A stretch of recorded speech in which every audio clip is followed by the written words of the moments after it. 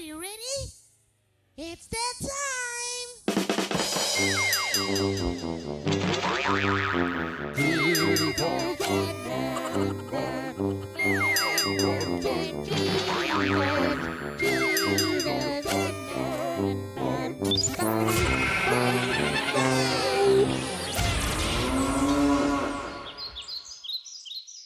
Welcome, ladies, gentlemen, and anyone else who happens to be watching or listening. This is Man Buns and Jesus. We are so happy to be with you today, whenever you might be listening to this particular episode. My name is Josh Laborius. I'm a pastor at Edgewater Lutheran Church in Eastvale, California. And the other voice on this podcast, this fine day, is the esteemed Reverend Benjamin Oschlager. What are we talking about today, Ben? Well, Josh, we're side questing again. You might also hear the voice of a very annoying hound from time to time, and I apologize for that ahead of time. But such is life. Today we are side questing again. We're in the book of Acts, the very last chapter, and we're looking at Paul in Rome. And specifically what Paul does in the face of all of the cultural and personal things that he's got going on around him. So if you want to open your Bibles to chapter 28, we're going to start at verse 16 and just read to the end and see how Paul approaches ministry in a particularly difficult circumstance. And when we came into Rome, Paul was allowed to stay by himself with the soldier who guarded him. After 3 days, he called together the local leaders of the Jews, and when they had gathered, he said to them, "Brothers, though I had done nothing against our people or the customs of our fathers, yet I was delivered as a prisoner from Jerusalem into the hands of the Romans. When they had examined me, they wished to set me at liberty because there was no reason for the death penalty in my case. But because the Jews objected, I was compelled to appeal to Caesar, though I had no charge to bring against my nation. For this reason, therefore, I have asked to see you and speak with you, since it is because of the hope of Israel that I am wearing this chain."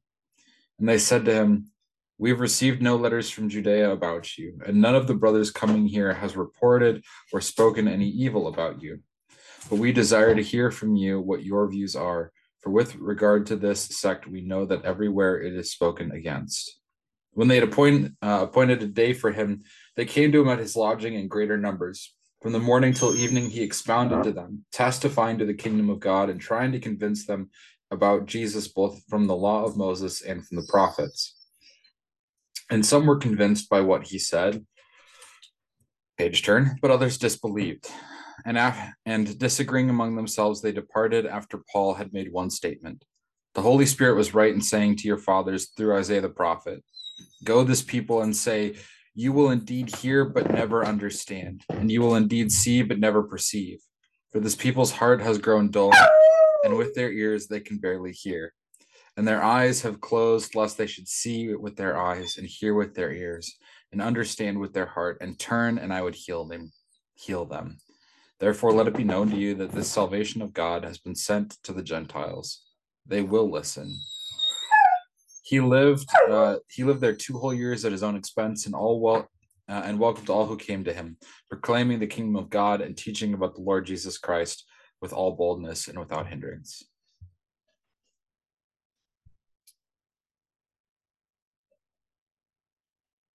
Brothers and sisters in Christ, that's the word of God. And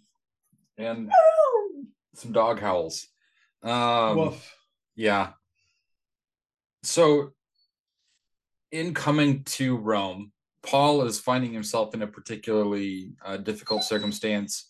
As he mentioned in the text, he's being sentenced to death by his own people, persecuted by them, and he's appealing to Caesar through his rights as a Roman citizen to just get away from imminent death.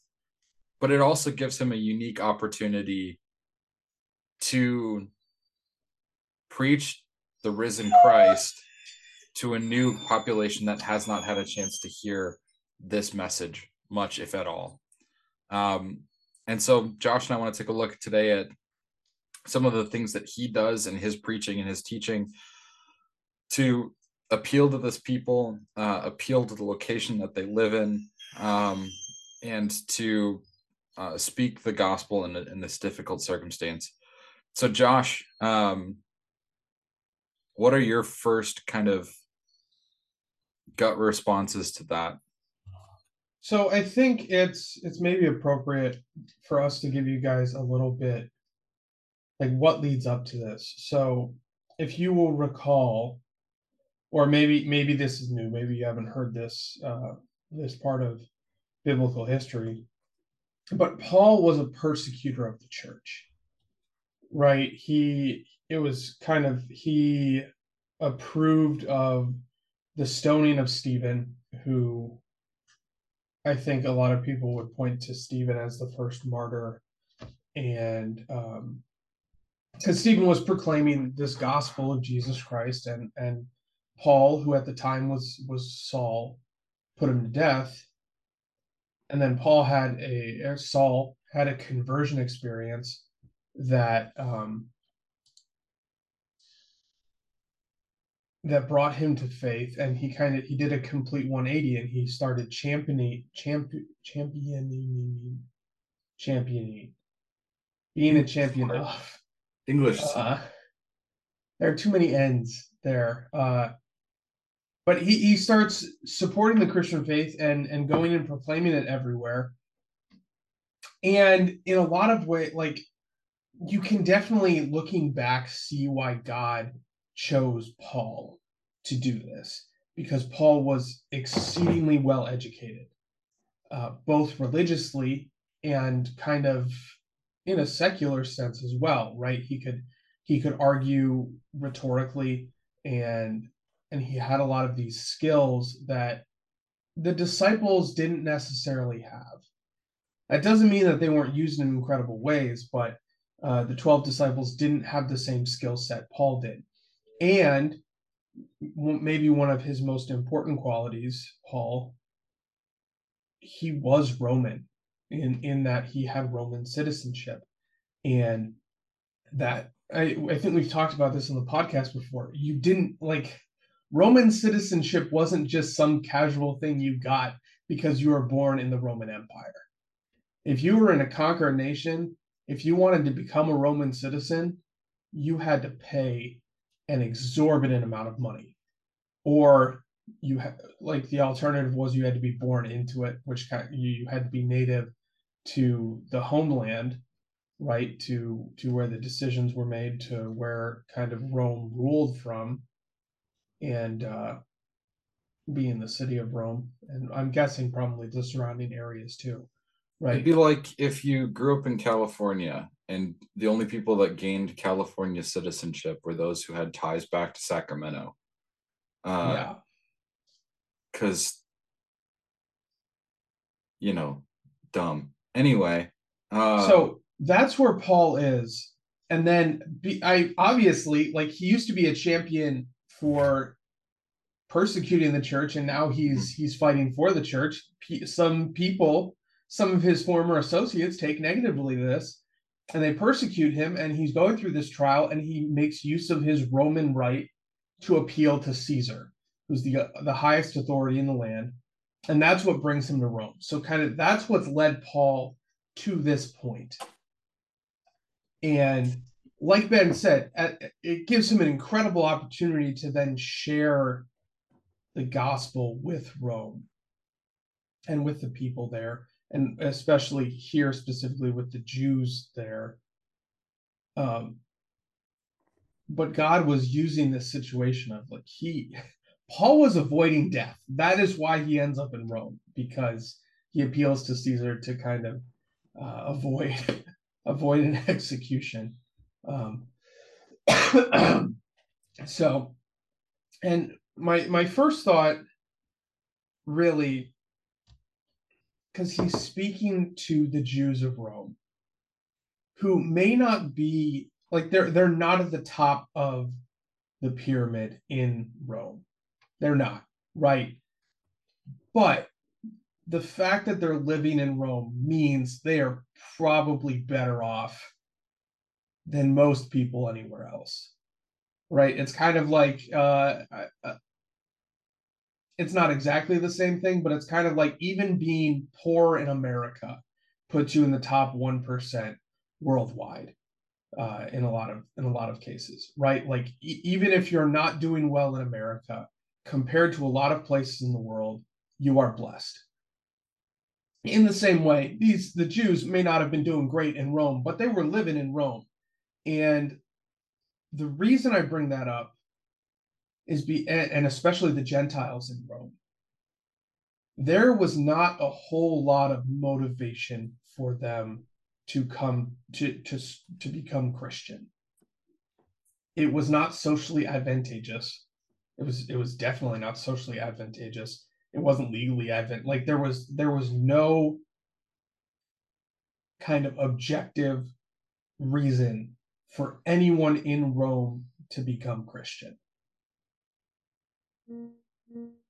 And yet, when Paul speaks the word of the gospel, some are convinced by what he said. Some believe in Christ and in his resurrection and in what that means for them. And the reason I think all of that is important because that's what stands out most to me when Paul goes to Rome is the fact that the gospel is so powerful that even these people who really have no need, no like experienced earthly need, they have no need for the gospel, still find themselves compelled by it. And kind of jumping forward to where we are today, I think sometimes we feel like we have to convince people that there's an immediate benefit to Christianity. And for a time, there was, right? There definitely was. I don't know how much there is anymore. But like you see this with the prosperity gospel, there are people who say, "Oh, if you come to faith, God's going to make you, healthy, wealthy, and wise," and which isn't consistent with Scripture. First of all, may be wise. Coming to faith might help you grow in wisdom, but the rest isn't promised by any means. But there are these people across Christianity who kind of use different gimmicks to say like, oh, if you join the church, if you join the faith, like you're going to benefit in these specific ways. And I think kind of what Paul does in Rome pushes back a little, and he says, no, the gospel is enough. Go forward with that because that's enough to compel people, because it's true, because it's reality, and because of the eternal implications of it. So that's where my mind goes first, is how incredible the gospel is and how it is more than sufficient to stand on its own without us adding our meaningless promises. I think just to kind of back up a couple of the things that you said there, the like nature of the people of Rome, you're absolutely right that they were kind of locked in from a comfort level standpoint. They like, okay, I'm gonna go to one odd corner of history here to achieve another one. Rome used the same kind of tactics that created the Irish potato famine. What? Yeah. So during the Irish potato famine, the reason it was so bad was because England was importing a lot of Irish wheat and basically refused to allow the Irish to keep their own food because they needed it in England. So if the potatoes failed, then the Irish were screwed. If the potatoes succeeded, everybody was fine. And Rome basically does the same thing with their grain resources. Like, there's not a lot of food grown around Rome. They're pretty good at taking stuff from other people, though. Exactly. They And by invented pretty good, colonialism. arguably the best in human history. They invented colonialism. Yeah. That's not even a joke. Like they literally would create colonies in places that they conquered so as to To better, maintain control. yeah, to better maintain control and make sure that they had a consistent supply of resources. um And it worked for like it to their did. credit, it worked for a very, very long time. And also within the Roman Empire, Judaism held kind of a weird kind of hipstery vibe within the empire, um because it had this like interesting and out there legal system based around a religion devoted to one god who wasn't necessarily like the god of a specific force of nature. He just kind of held the whole things in his hands. um and so like there were some people from like the Greco-Roman world who found that appealing, um and just followed it because they thought it was interesting. And because of that, Judaism was allowed to exist in the Roman world. But once the Christian aspect was baked in, once Jesus came and had a counterclaim to Emperor of the Universe, then it was a no-fly zone. So there was even less than zero reason to become Christian. There was like negative reason for the Jews to become Christians. Right. Well, and for anyone who isn't familiar, like that, the fact that the Jewish faith was allowed to persist, that was very weird because in most places the Romans came in and they said our culture is now your culture. You're going to worship our gods. Your religion is stop that. Yeah. You're going to adopt our values. You're going to adopt our beliefs again, and that's one of the ways they kind of maintained control. They made you Roman. Mm-hmm. Except for the Jewish faith was allowed to kind of keep doing its thing as long as it didn't make too many waves. Again, it was a weird guy with skinny jeans, flannel, and a beanie that's 5 times the size it needs to be. I hate that analogy is so accurate. Thank you. But within the grand scheme of things, Paul is also coming into a situation where, like, not just the fact that he is pushing people out of a thing that is accepted by the Roman Empire, but he's also pushing the people out of something that's accepted by the Roman Empire in the heart of in the heart of the world where that is important. Because I think one of the appeals of the Jewish faith, as far as the Romans were concerned, was that they weren't like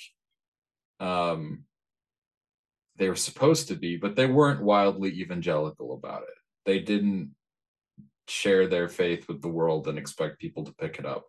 If some curious onlooker was like, "Hey, what's that?" they'd tell them, but like they weren't shoving it down people's throats or even like telling Even people about serving it. it up on a spoon and say, "Hey, Yeah, you can try exactly. it if you want." Yeah, that which were, I mean, those are the two methods by which evangelism happens, regardless of the faith. There's one that's Christian, one that's not. I'll let you figure that out. But when you start making people believe that there is a counterclaim to God of the universe, and a part of the Roman religion features the emperor as God of the universe, you've got problems. And Paul does run into those. I mean, heck, that's like part of the reason that Pilate eventually gave in and crucified Christ, right? Was because you can't have a counterclaim to King of the Jews above the one that Herod was given because the emperor was feeling generous. right? So it just, Paul's really like stepping out in faith as he's doing this ministry, and it's frankly pretty impressive. Yeah. And the more you die, and I'm kind of I have a lot of admiration for Rome. I think they did a lot of very kind of objectively impressive things. And the more you dive into the situation Paul was stepping into with the gospel, the more you have to say, like, wow, he had a lot of faith that God was going to take care of him. Because there were a lot of reasons for a lot of people to treat Paul negatively based on this. So, kind of what where you say, well, this is all great history, or maybe you say this isn't great history. Maybe you're bored to tears. If that's the case, props to you for making it this far. But kind of the jump, what lesson is there for us? Because I think Paul is a great example for what does it mean to be a Christian? What does it mean to be a disciple? I think we can look at a lot of what Paul did and say, okay, that's a good example to follow. And the example that he's setting here is he's proclaiming the gospel wherever he has ended up, and that includes in very difficult places. So as we start to transition to what does it look like for us to follow that example today, it's a pretty one-to-one kind of thing. You proclaim the gospel wherever God put you, even if it's in a difficult spot, and maybe especially if it's in a difficult spot. One example that I can throw out is I've met a lot of out here in California. I know a handful of Lutheran school teachers, and I also know a handful of Lutherans who are public school teachers. So Lutheran school teachers in a different way, but Lutheran describing the teacher instead of the school. And what is kind of fascinating to me is that the teachers who teach in the public school, which you would probably say, and I think this is a fair assumption, the public school system anywhere, but especially in California, is a difficult place to witness. It's in a lot of ways you could say, well, it's kind of comparable in some sort of way to Rome. Whereas if you're in a Lutheran school, you're like, oh, well, of course you're going to witness in a Lutheran school. That's kind of part of the point. But what's fascinating is in the stories I've heard, there are more opportunities, maybe, and definitely more powerful opportunities to witness in that public setting, even though you have to kind of tread lightly, than there are in the Lutheran school. And it's kind of and like I know some people who they started out in Lutheran schools, but frankly, the public school system pays so much better out here. And they kind of, because of the cost of living, they had to move to the public system. And God put them in that place, and they witnessed in that place. So that's kind of just one example. And, wherever God has put you, wherever he has led you in life, whether that is to a place of employment or to a specific group of people or to your friends or where you live and your neighbors, like wherever that is, following in Paul's example, following Christ's commands would be you share where you're at, and do that in a way that is going to, I mean, like we talked about earlier, don't go for the throat shoving method, go for the spoon feeding method. Those are technical terms in case you were wondering. But Paul doesn't like he doesn't start a riot in Rome. He goes to people who are curious about it, and he explains stuff to them. And in verse 22 of the text that Ben read, it says, these are people talking to Paul. We desire to hear from you what your views are. For with regard to this sect, we know that everywhere it's spoken. So they're curious, and he answers their questions. So in some of the situations, like in the public school situations I was talking about, you take advantage of that curiosity, even though you're not necessarily like you're not standing on a street corner yelling about Jesus. You're finding opportunities where people have questions where you kind of insert and you say, well, we have some answers there. So I think when we look at Paul in Rome, that's kind of the example we see is wherever God has put you, and he has put you where you are, right? You're not going to end up anywhere without God giving, without God having a hand in it. You speak the gospel into those situations. And you got to be ready for that. You got to be prepared for that. And that's why we go to church. That's why we listen. That's part of the reason I hope that you're listening to these podcasts is because hopefully we give you some answers for those questions that people have. But we stand ready to give a reason for the hope that we have so that when we're in those situations, wherever they are, we are ready and we are equipped to speak the gospel and to share the incredible things that Jesus has done for us and for whoever we're talking to as well. Yeah, I think maybe an interesting parallel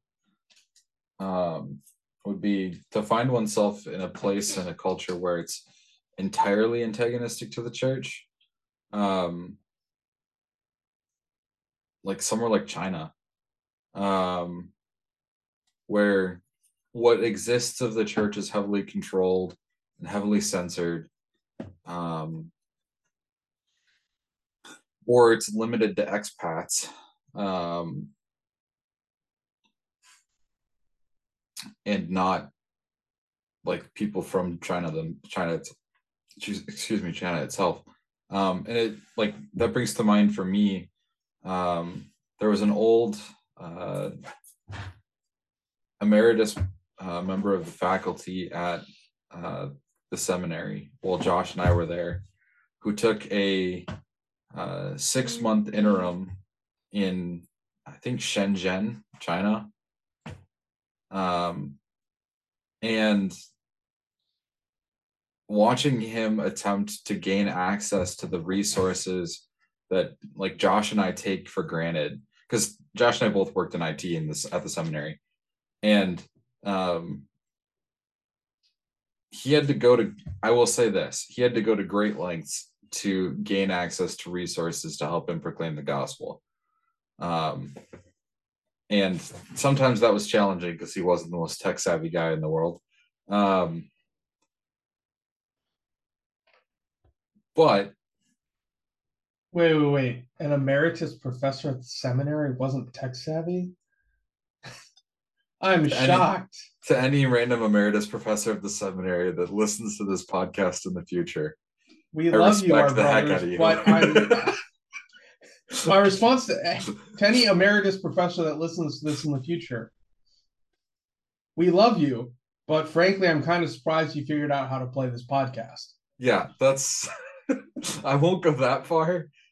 There were a couple of you that were pretty sharp, but all I know is I unloaded a couple. So for anyone who's missing the terms here, emeritus professor means retired with distinction, right? So I cleared out some offices for emeritus professors, and the computers that I was removing from these offices, they still operated with they didn't take CDs, they didn't take flash drives, they still operated with floppy disks.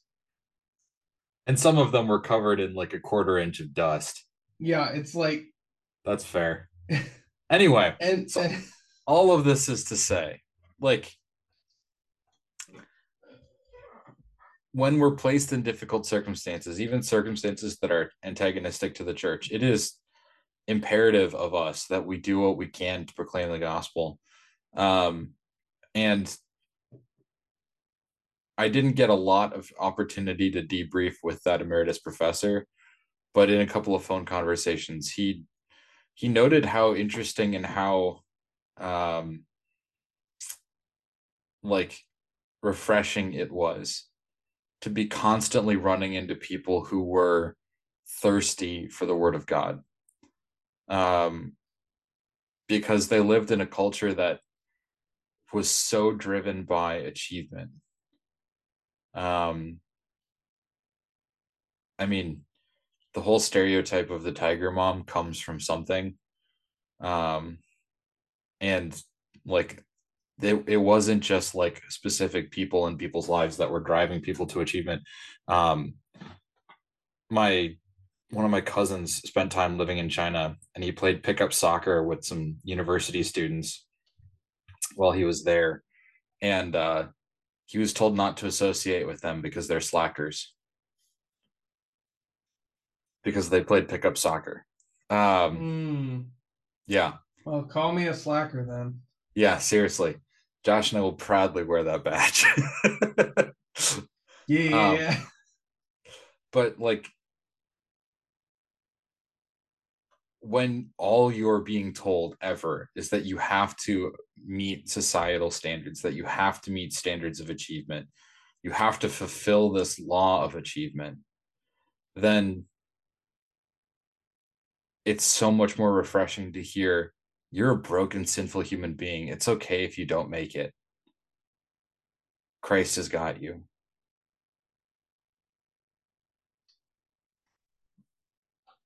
Yeah, and I think one of the fascinating things is the places where the gospel is hardest to proclaim are some of the places in the world that the church is growing most aggressively. Yeah. And I think, and I haven't thought this all the like I haven't really chewed on this much, so take it with a grain of salt, please. But I think part of America's problem and why the church is struggling in America Mm-hmm. is because so many people take it for granted. Mm-hmm. Like it is so easy to hear that message, to connect with that stuff. So we kind of just figure, well, and I think there is a certain attitude of like, I don't need, like I knew people in college who had this exact outlook in life. They said, I'll go back to church after college. I'm gonna have my fun for 4 years Mm-hmm. and kind of leave the Christian ethical whatever behind. And I'll get back to it after college. We don't cling to it, I think, because it's always kind of been there for a lot of us. It's Even if we weren't raised in it, it's always like you can find a church. it's like No matter where Rumspringa. you are in the country, you can find a church within 10 minutes of you, I would bet. It, In for most a lot, places. yeah, for a lot of people though, church or college is like Rumspringa, the like Amish uh, yeah, the thing. Amish tradition where you're basically exiled from the community for a year, and you determine whether or not you want to return to the community. Um, and you don't have to abide by their laws, you don't have to abide by their rules, and you just discover, is this the life that I want, or do I want to return to the life of the Amish? Um,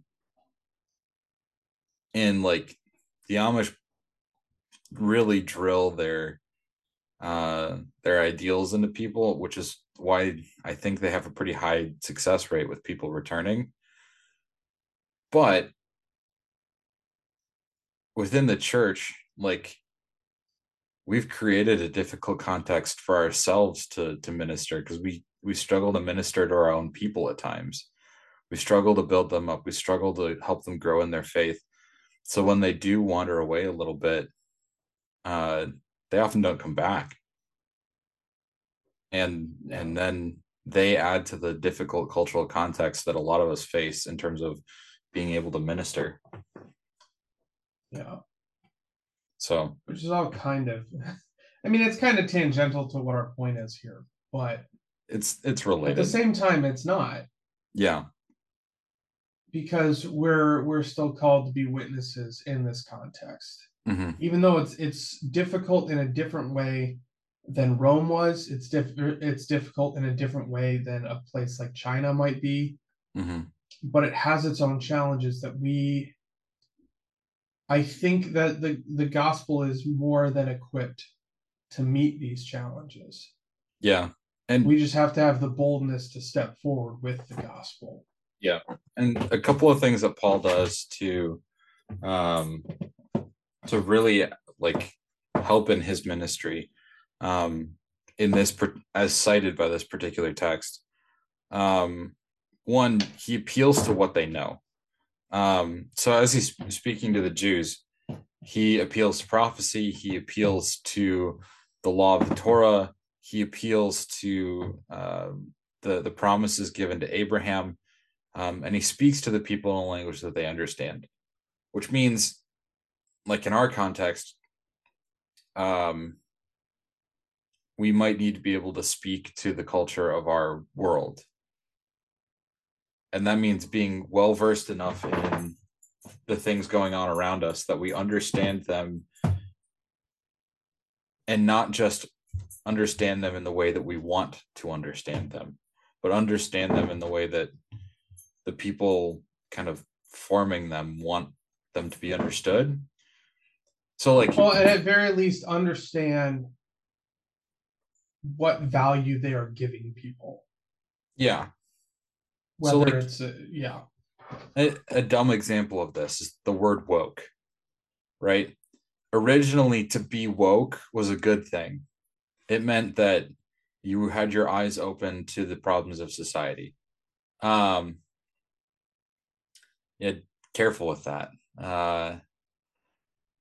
But nowadays, like, the only times that you typically hear woke are from conservatives people trying to make fun of liberals, like, and it's got this whole different meaning of like somebody who's so liberal they've lost the plot, and that's like,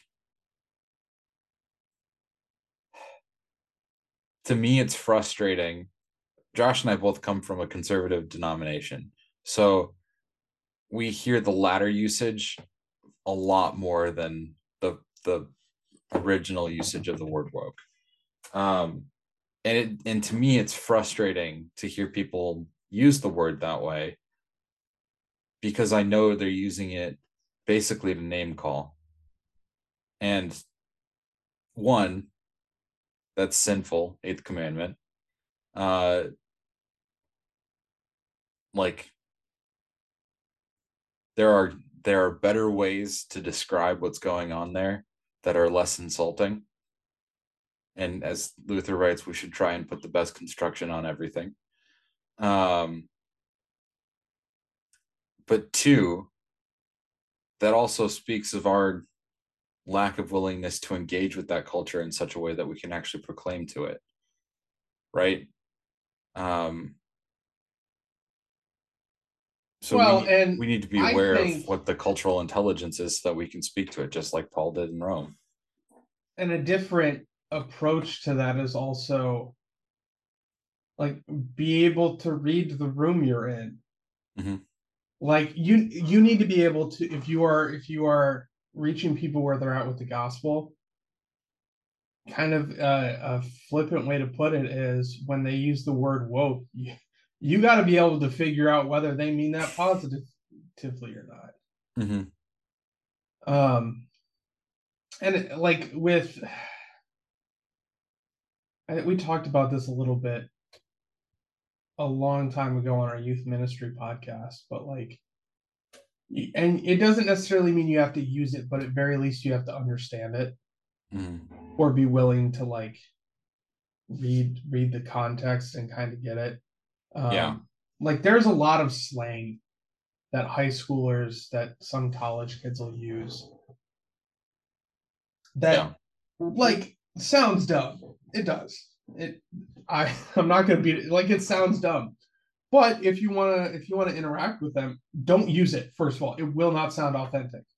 Because when adults say things like that, they sound like wannabe whatever. It doesn't sound authentic. But you need to understand what they mean when they're using it. So kind of be interpreters of the context you find yourself in, whatever that is. Yeah, and from there you can like, so an example of this in college, I had an atheist friend who questioned the Christian doctrine of original sin and questioned why we could think that everybody is born sinful and in need of God's grace. And my appeal to him was, I challenge you to go a whole day without doing something for selfish ambition. And he thought about it, went, you know what, I don't even have to take you up on that. You're right. At some point within the next day, I will break. And I said, we believe that tendency towards self-preservation, even self-comfort over the preservation of those around us, is a side effect of original sin. And like, he never converted or anything, but he at least was willing to like more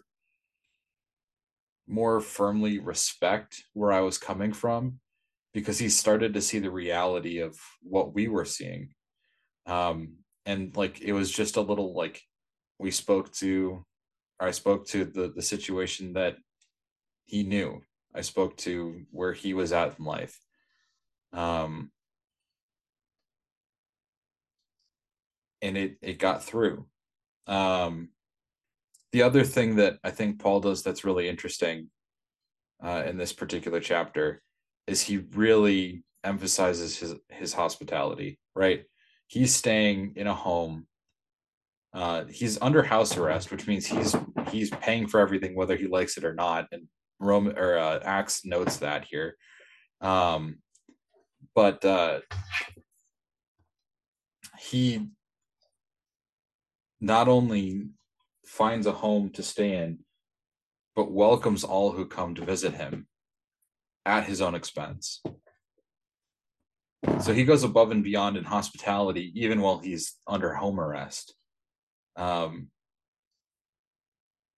I think like leveraging that kind of interaction with those around him really speaks to the sincerity of his faith. Like, he was willing to be sacrificial with everything, including the little slice of what was his that he had, right? He didn't have the ability to just go outside and get away from people. He didn't have the ability to like take a little trip out into the country. He was there, and he welcomed all at all times at his expense, so that they could hear the word of God. And I think for those of us like in the world today, when we find ourselves in challenging circumstances to proclaim the gospel, one of the most powerful things that we can do is to show that kind of hospitality. And I think that's a challenge for a lot of us in our like, Western this is mine freedom screaming brains, right? Like, I bought this house. I pay for my electric bill. I pay for my own food. Why should I, buy somebody else's meal too? And yet, Paul did that for people who may not listen, just so he had a chance to preach the gospel. And I think that's a strong testimony to the power of hospitality. Yeah. Which, for what it's worth, Lutheran Hour Ministry did a study think it was in the last year. It might have been within the last couple of years. It's a recent study, kind of showing what are some things that spiritually vibrant households have in common. And they were pretty careful to phrase it that way because it was a research study, and they couldn't necessarily say they couldn't prove causation. Mm-hmm. Because to prove causation, you have to do an experiment, and Mm-hmm. it's really hard to do experiments with people. Mm-hmm. Like it's really hard to do experiments with people. For anyone who's curious, when you're doing like research at a higher level, you have to ask for approval for any research you're doing, and the reason for that is the Geneva Convention. Like I'm getting ready to I finished the first chapter of my dissertation recently. And when you get to you finish your first 3 chapters, which is your research design, and then you have to submit it to a review board. And the bylaws for that review board are set by the Geneva Convention that defines war crimes. So experimenting with people so anyway, they did this study, and what it showed is people who showed hospitality, families that showed hospitality, and that was defined simply as something along the lines of like you had someone over to your house once a week. Like that is it. You had people over to your house who didn't live there. The correlation between that and being a spiritually vibrant household where you were having spiritual conversations with your family members and with other people, the correlation was absurd. Just by showing that hospitality, it's kind of inviting that spiritual growth. So have people invite someone over for that playoff game. Mm-hmm. Is what I'm trying to say to you. And talk to them about Jesus. Yeah. Yeah. Eventually. Spoon feed it. Spoon feed it though. Don't force feed. Yeah. Depending on how the game goes, of course. Yeah. Yep. I think. Are we ready for takeaways? I feel like we're ready for takeaways. I had something, and now I can't remember what. Oh, yeah. That study that you mentioned, I'm pretty sure that one of our upcoming guests was a part of putting that study together. Oh, cool. That's not what So, we're having him on to talk about, but I mean, it is and it isn't. So plug. Well plugged. Thanks. Yeah, let's move into takeaways. Go ahead. Okay. So I think my big thing is know your context. Christ calls us to preach the gospel at all times, in all places. And knowing the people that are your neighbors and the context that you live in will significantly help you in knowing the opportunities, knowing the words, knowing the language that you need to preach the gospel in. I mean, it's the same reason that, like, as a whole, churches tend to not send missionaries, like overseas missionaries that do like traditional missionary work. Usually when churches send missionaries nowadays, they send professors to go train local pastors to be local missionaries in their new context. Because those local pastors are well versed in the language, they know the culture, they know the people, they know how to proclaim Christ to their neighbors. So do that within your own context. Become versed in your culture, become versed in the culture of your neighbors, so that you can be a local missionary in your neighborhood. And my takeaway, I think, is kind of related to that. And I want to draw attention one more time to this verse 22.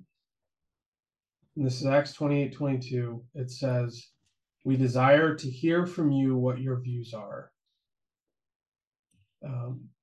Because we've said a lot on this podcast, share the gospel where you are, share the gospel with the people around you.